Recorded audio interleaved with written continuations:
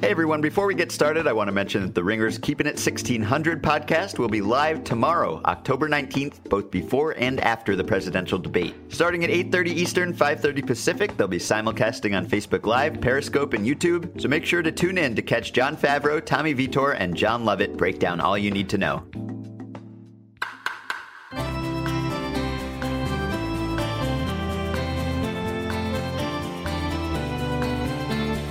Hello and welcome to the Ringer MLB Show. My name is Ben Lindbergh and I'm a staff writer for TheRinger.com, joined as always by my fellow staff writer for The Ringer, Michael Baumann. Hello, sir. Hello. So I've got two things that I want to chat about real quick before we get to our guests. The first of which is, have you ever seen so much blood on a baseball field before? There was a lot of dripping going on. I was watching highlights of it today, if you can call them highlights. And I'd call them highlights. I find this fascinating. There was a lot of flow. There were many droplets, and the sites where I was trying to find images or GIFs or videos of this were posting, warning graphic content messages, disclaimers above the actual images, which is not normally something you see with baseball highlights. Yeah. One of my favorites was Jose Rivera from Lookout Landing, at Bauer's request, turned the drops of blood into crying Jordan faces. The other thing was, it was just so absurd. Like, when John Gibbons finally came out of the dugout and said, you got to put a stop to this. It was, Bauer was just gushing blood from his hand, and he's like holding it against his jersey, hoping that no one's going to see it. Nobody's going to notice. Right. That sounds stupid, but what else are you going to do? It was just ridiculous. Yeah. I don't want to say that was karmic payback for his endorsement of The Phantom Menace as the best Star Wars movie, but he was definitely leaking midichlorians all over the mouth. There was more blood in that first inning than there was in, I'm going to say, all three prequel trilogy. Yeah, well, I mean, lightsaber they wounds cauterized are cauterized, exactly. So yeah. All right, the second thing I wanted to bring up is Corey Kluber's about to make the fourth short rest start of these playoffs, and I wanted to see, it just seems like teams are going to starting pitchers on 3 days of rest or fewer. So I play index this and came up with 4 pitchers who have made more than one short rest start. This is the 17th short rest start since 2012 in the 2 wild card era.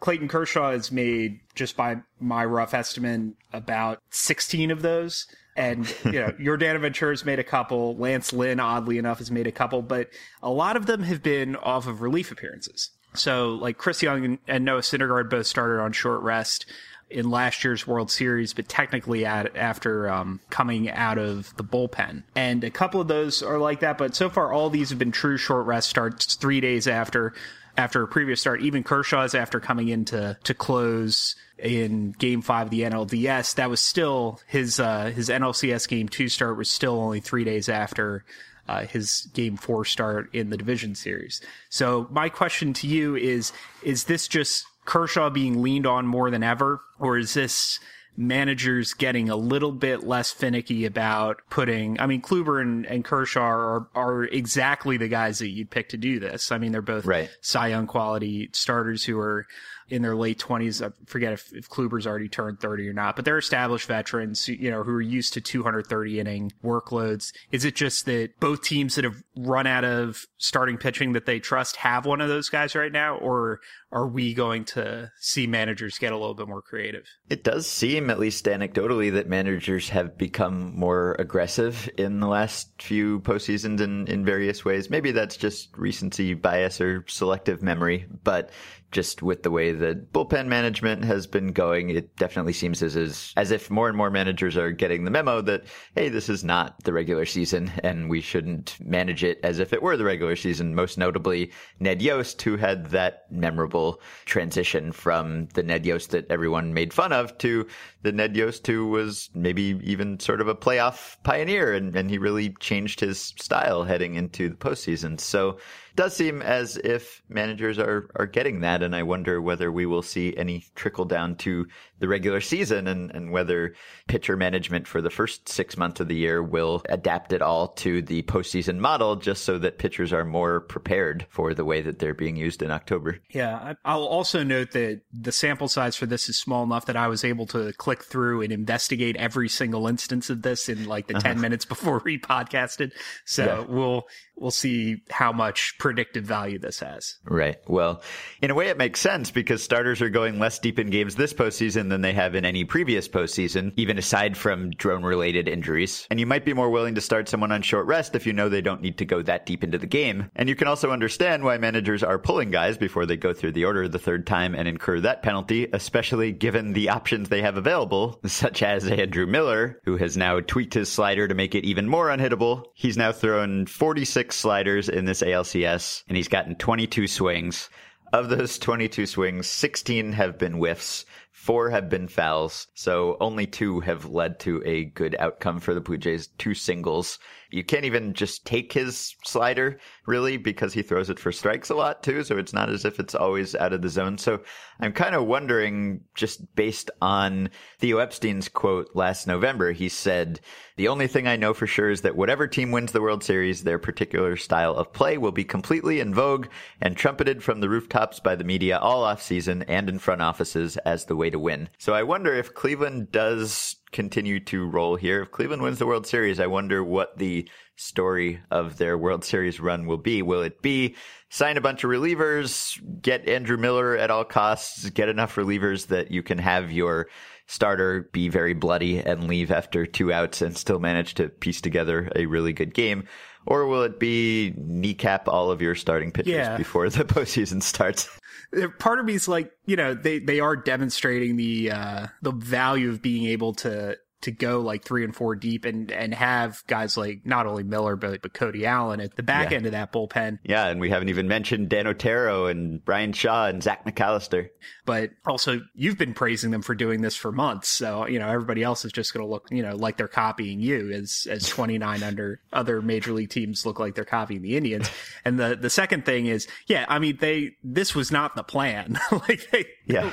They lost their 2, 3, and 4 starters either during the playoffs or in the weeks before. So I don't know if this is something that anybody's going to want to replicate. Maybe, maybe they turn decent starters who might play up 1 or 2 times through the rotation into like multi-inning guys. If the Orioles were making a run, I was going to suggest they go to a 2.5 man rotation and have Gossman and Tillman just turn over the lineup twice and then go straight through that, to Brad Brock and Givens and Britton and those guys. Yeah. So maybe that's the way of the future. And I think it would be optimal strategy, but also like nobody's ever going to get a hit if people do that. I know. This can only lead to less offense and more pitching changes in the future, which is not the greatest thing from a spectator perspective. We already saw the highest percentage of innings ever thrown by relievers during this regular season, and it's way up in October. So this might not be a bad offseason to be a free agent reliever. So Kenley Jansen and Aroldis Chapman and Mark Melanson might be in luck. We'll see. I wonder whether there will be a sort of Ewing theory narrative surrounding Cleveland's run this October. Just because they lost Carrasco, they lost Salazar. Now they seem to have lost power, and they were written off by many people. Of course, we spoke about on this podcast, one of their beat writers just wrote them off in mid-September based on those injuries. And I would imagine that inside their clubhouse, that's probably been a rallying cry. Hey, no one believed in us. You don't have to imagine. Every single team. They're very not mad. They think it's actually funny about this. Yeah, I mean, every single team thinks that no one ever believed in them. But with them, maybe it's more accurate than with most. So I'm sure that they are motivating themselves by thinking that. I don't know whether I would attribute any of their success to that. I think they're a good team that's being managed very well and has had a very good 6 games. So. Yeah. Well, I'm glad that they're finding motivation. Nobody believed in this 94 win team that has probably the best pitcher in the American League. Yes, the best starting pitcher perhaps in the American League and the best relief pitcher in the American League.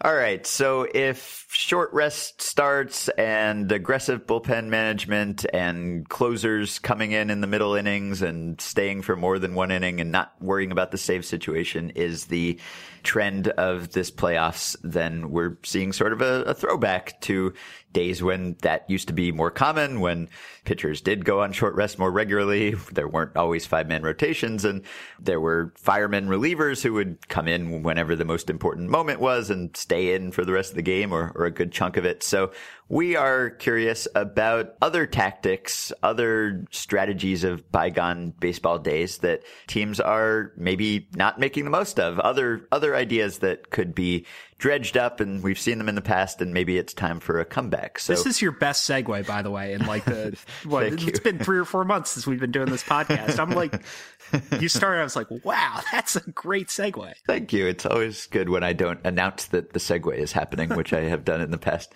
So we are going to talk to 2 people who know much more about baseball history than we do. One of them is the official historian of Major League Baseball and the author of many books, most recently Baseball in the Garden of Eden. He also writes regularly about baseball history at Our Game. That's ourgame.mlblogs.com. He is John Thorn. Hey, John. Howdy. And our second guest is a columnist for Vice Sports, formerly of Baseball Prospectus and SB Nation, and also the author of the Casey Stengel biography, Forging Genius, Steven Goldman. Hey, Steve. Hi. So I want to ask you to both broadly, first, I guess, just whether you think teams are more or less creative than they used to be, or more or less willing to do unorthodox things, or maybe try a little bit of gamesmanship. Obviously, front offices have changed dramatically and preparation for games has changed dramatically, but are we more or less likely to see teams try out-of-the-box things now, or do you think things have gotten more rigid on the whole? I guess I'll start with John. Well, the one thing that has remained constant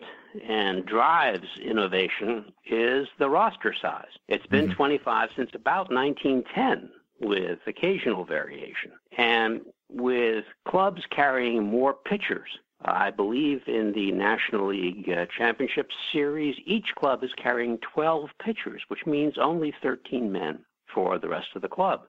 This drives managers to consider using relievers for 6-out saves while employing many left-right variations. And during the regular season, Joe Madden had Travis Wood and Spencer Patton alternate between pitcher and left field a couple of times. Everybody thought this was a great innovation, but it has precedent. And I'll go on about that, letting Steve bump in here. Well, I think that on one hand, that does drive some innovation, the roster size. And then on the other hand, the sheer number of pitchers means that you can do fewer things with position players, whether it's defensive substitutions or pinch runners or pinch hitters.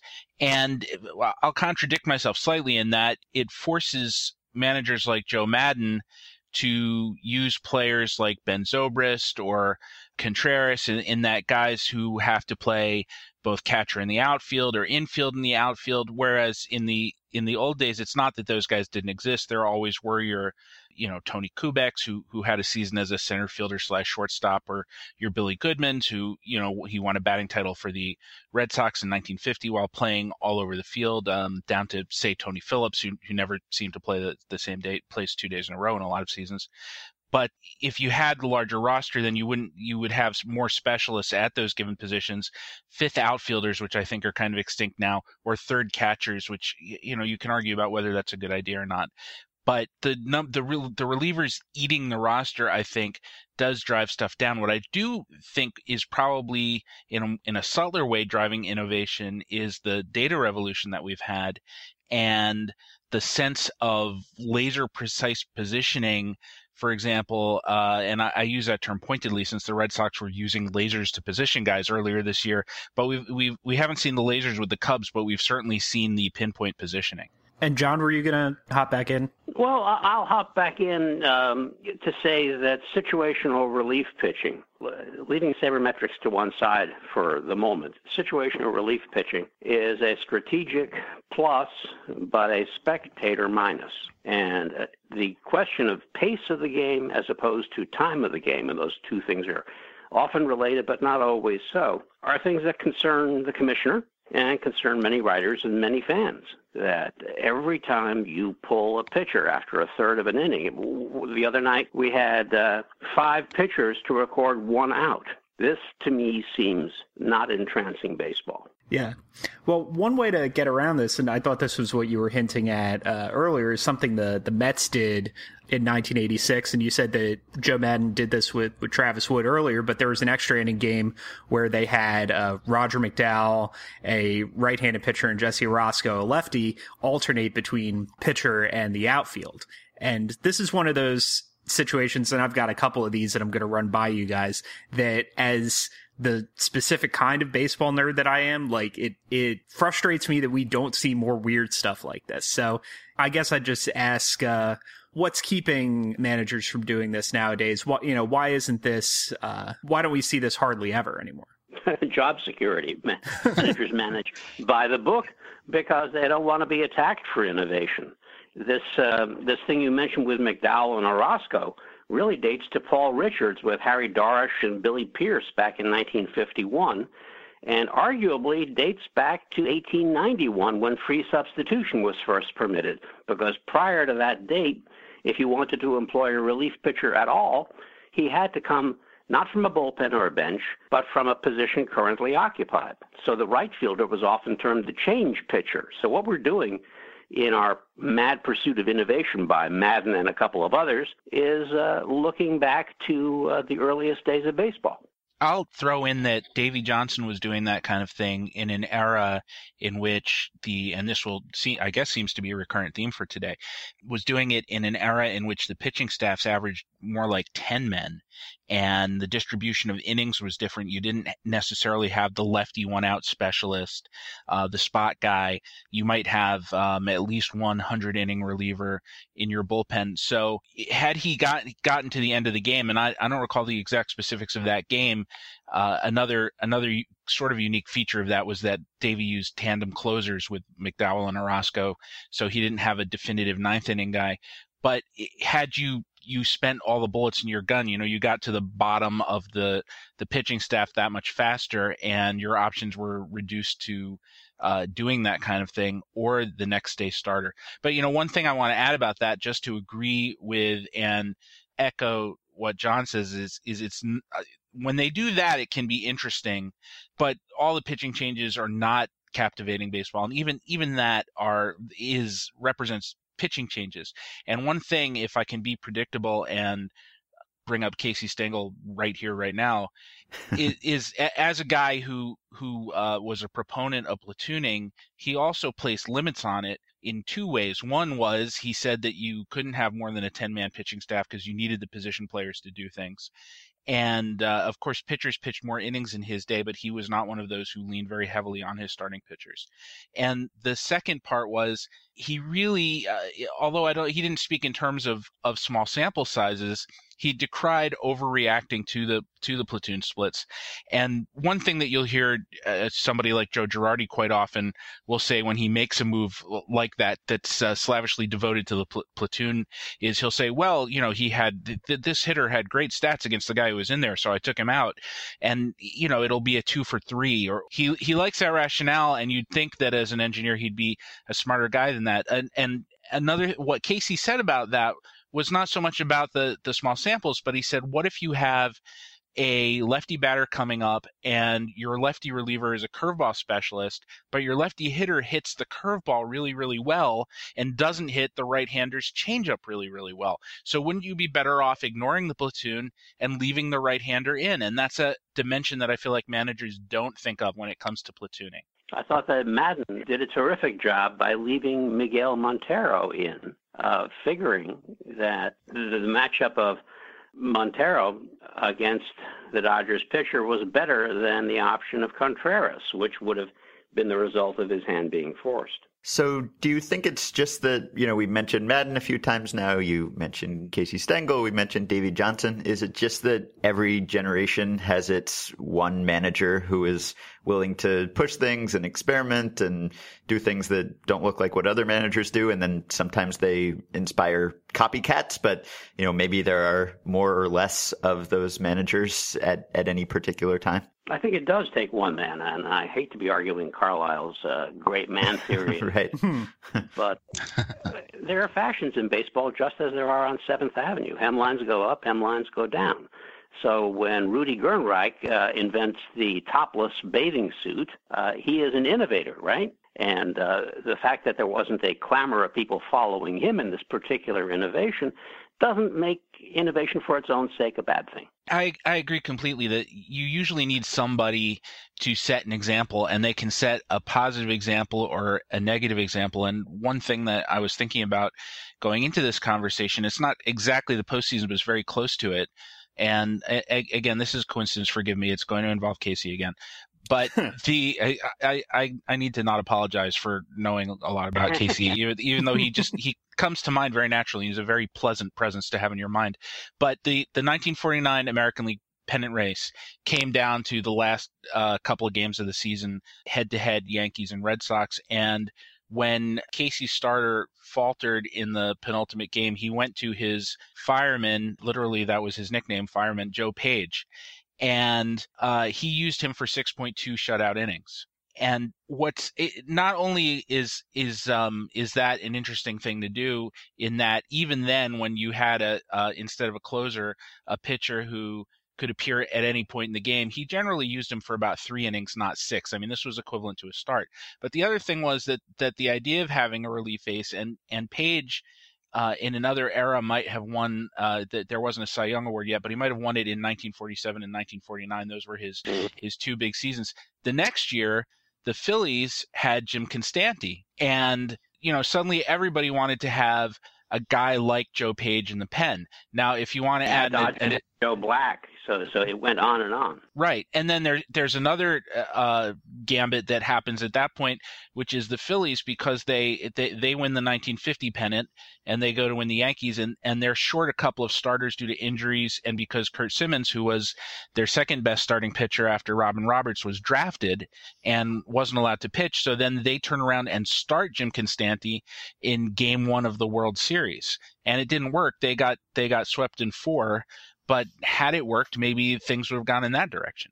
Actually, it worked as far as Constanti was concerned, and my memory may be faulty, but I thought he either lost 1-0 or 2-1. Yeah, I think he actually pitched a fairly a 1-0 game. I think he lost to Vic Raschi, who's just one of the great postseason competitors. And do you think that those were days you bring up?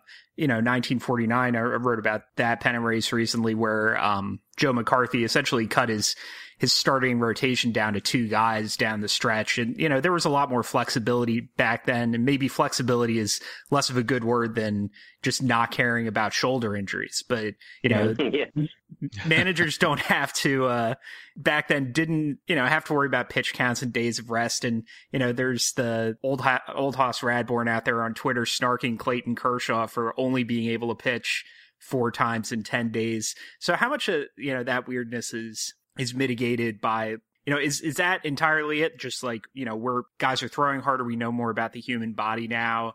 We're worried about avoiding injuries, and that's why we don't see this anymore.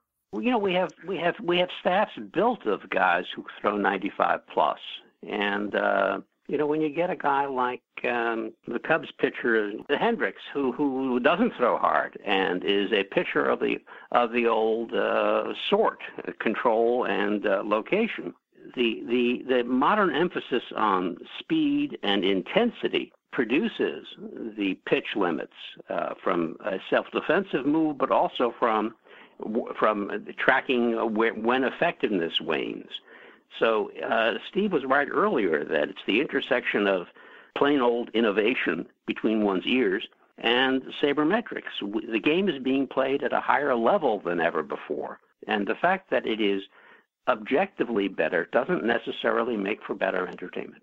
One thing I wanted to bring up in this regard, and I'm not sure where one would characterize this, but it's one of the great classic baseball stories. John will know it too, but when you talk about managerial gambits and the postseason, I think it has to come up, is in the 1929 World Series, or going into it, Connie Mack, who I don't think you would characterize as a great strategic thinker.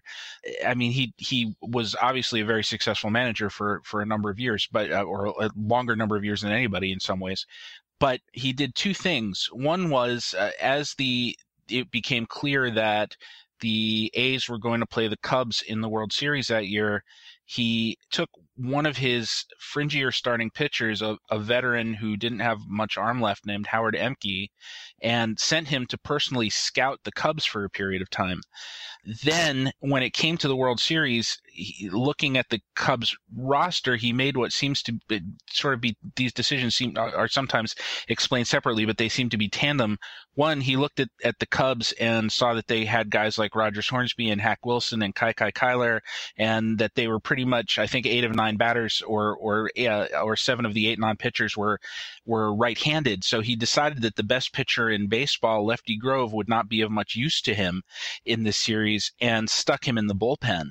So in this World Series, this would be tantamount to doing the same to Clayton Kershaw now, at just looking at the opposing roster and benching him. And I think we would be complaining vociferously that would be overthinking things. Conversely, what he then did was have Howard Emke, who's the last person anybody thought would start game 1, and he pitched a 9-inning 1-run game. The 1 run was unearned.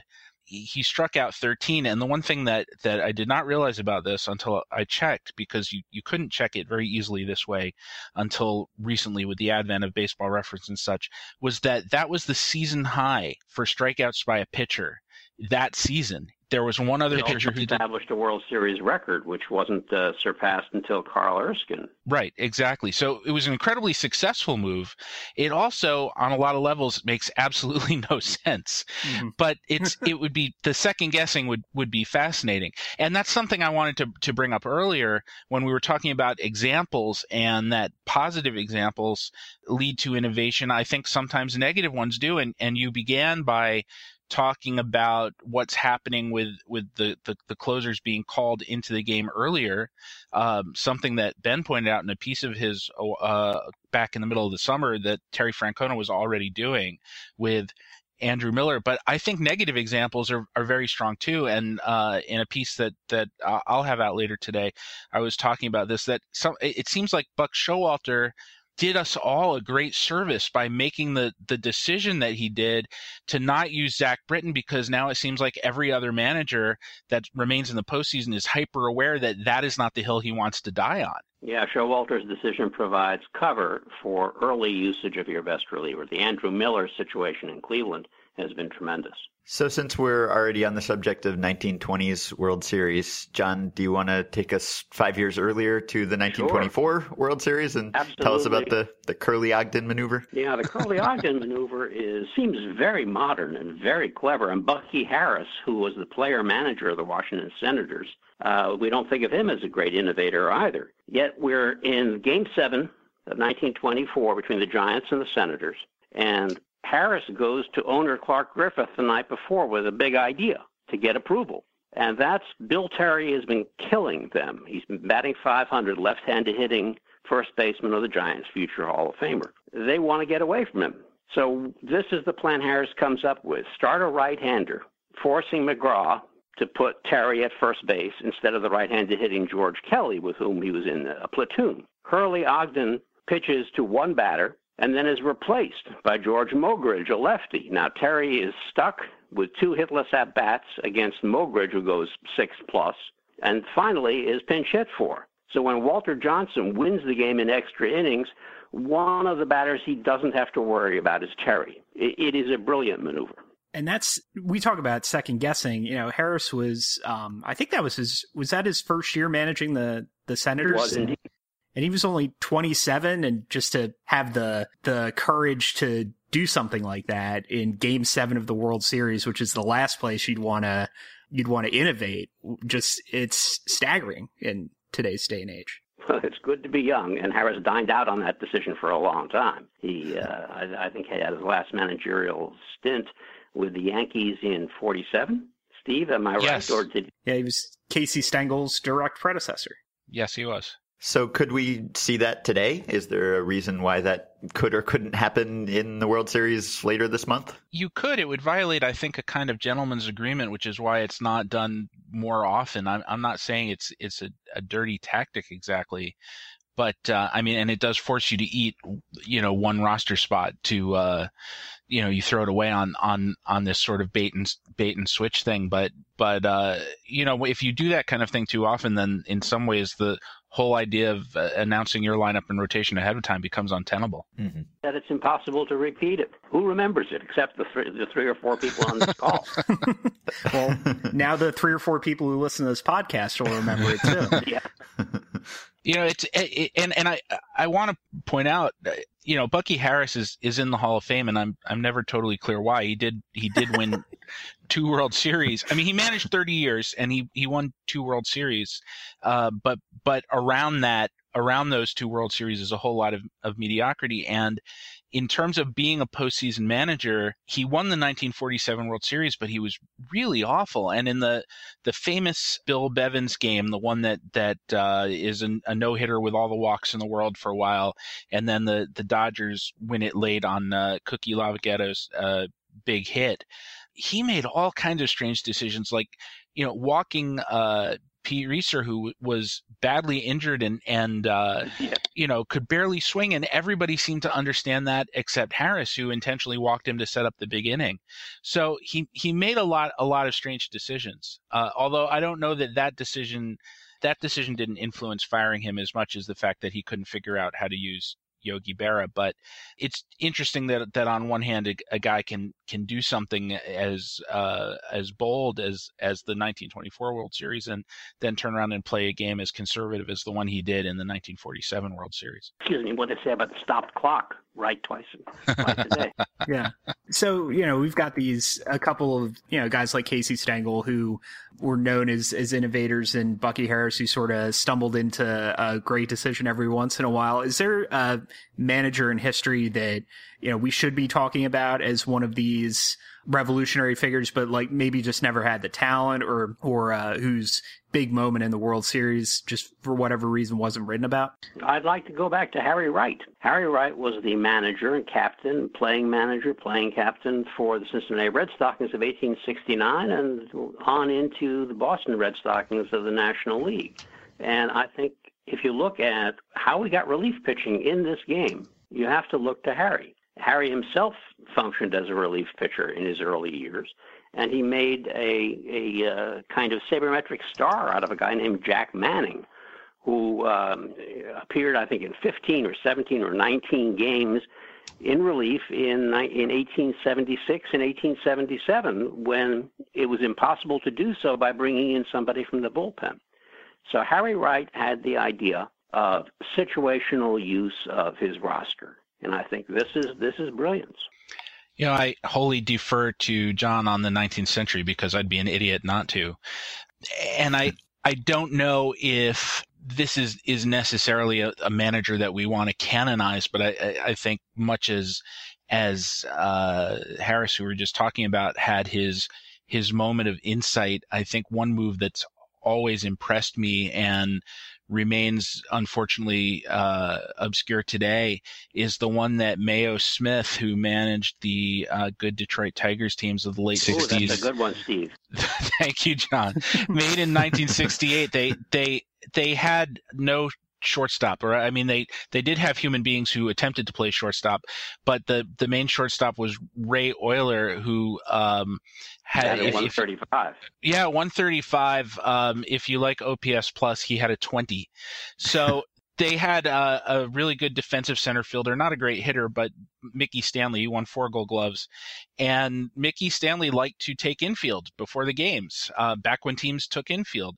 And Mayo Smith noticed that he was pretty okay at it in terms of picking up grounders. So he said to him, and this is with 6 games left in the regular season, how about we make you the shortstop?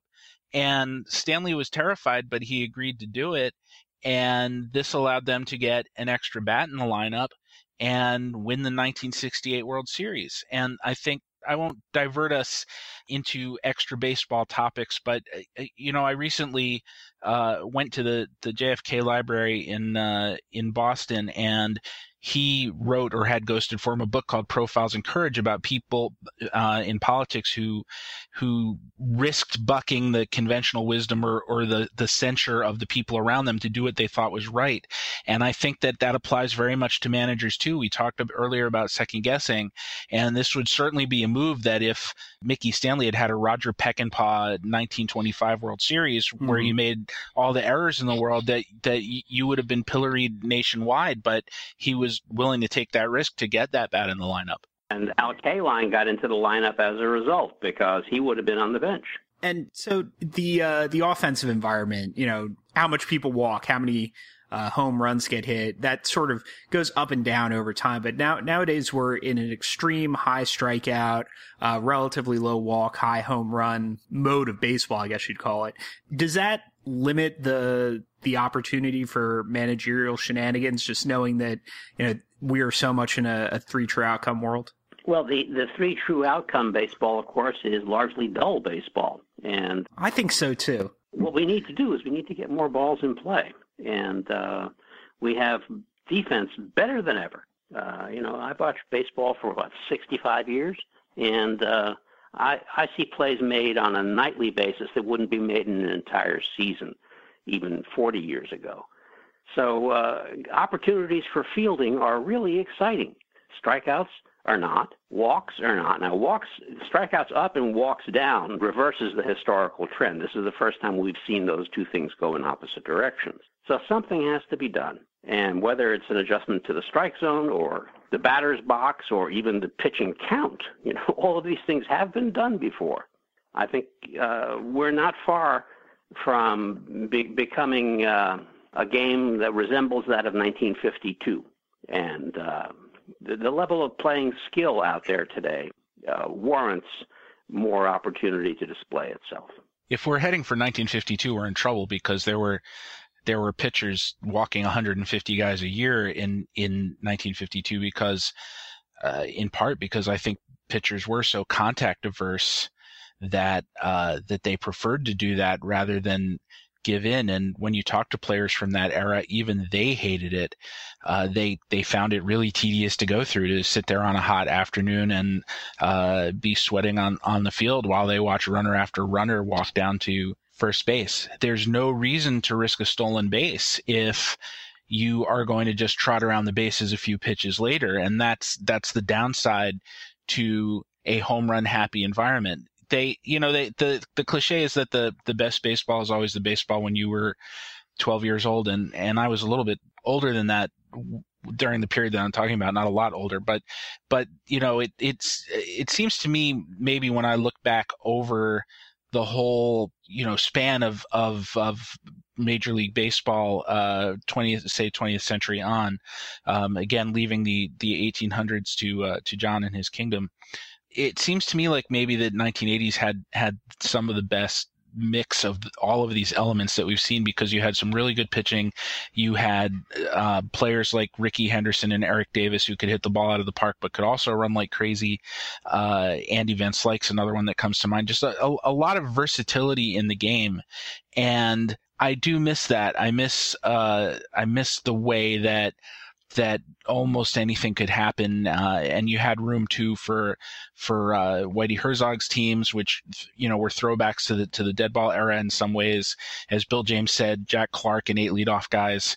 Those are things that I think it would be great to get back to, but we also have to change not just the way the game is played, but also the way that the game is being scouted, because those guys, and these are not two not great current players I'm going to mention, but the Ben Revere's or the Billy Hamiltons, those guys on the whole are not being scouted as heavily as they might have been at that time. I guess one problem that we haven't mentioned is that if you are very clever and you find and exploit some loophole in the rules, then they might close that loophole and you might not be able to do it anymore, like the 1980 Earl Weaver Phantom DH idea, which he used a bunch of times that year, and then became illegal after that season, so you couldn't do it anymore. And there are probably many examples of that sort of thing happening. So over time, people have found those loopholes and made the most of them that they could, and then the loopholes closed. I'll give you one from my magical kingdom of the 19th century.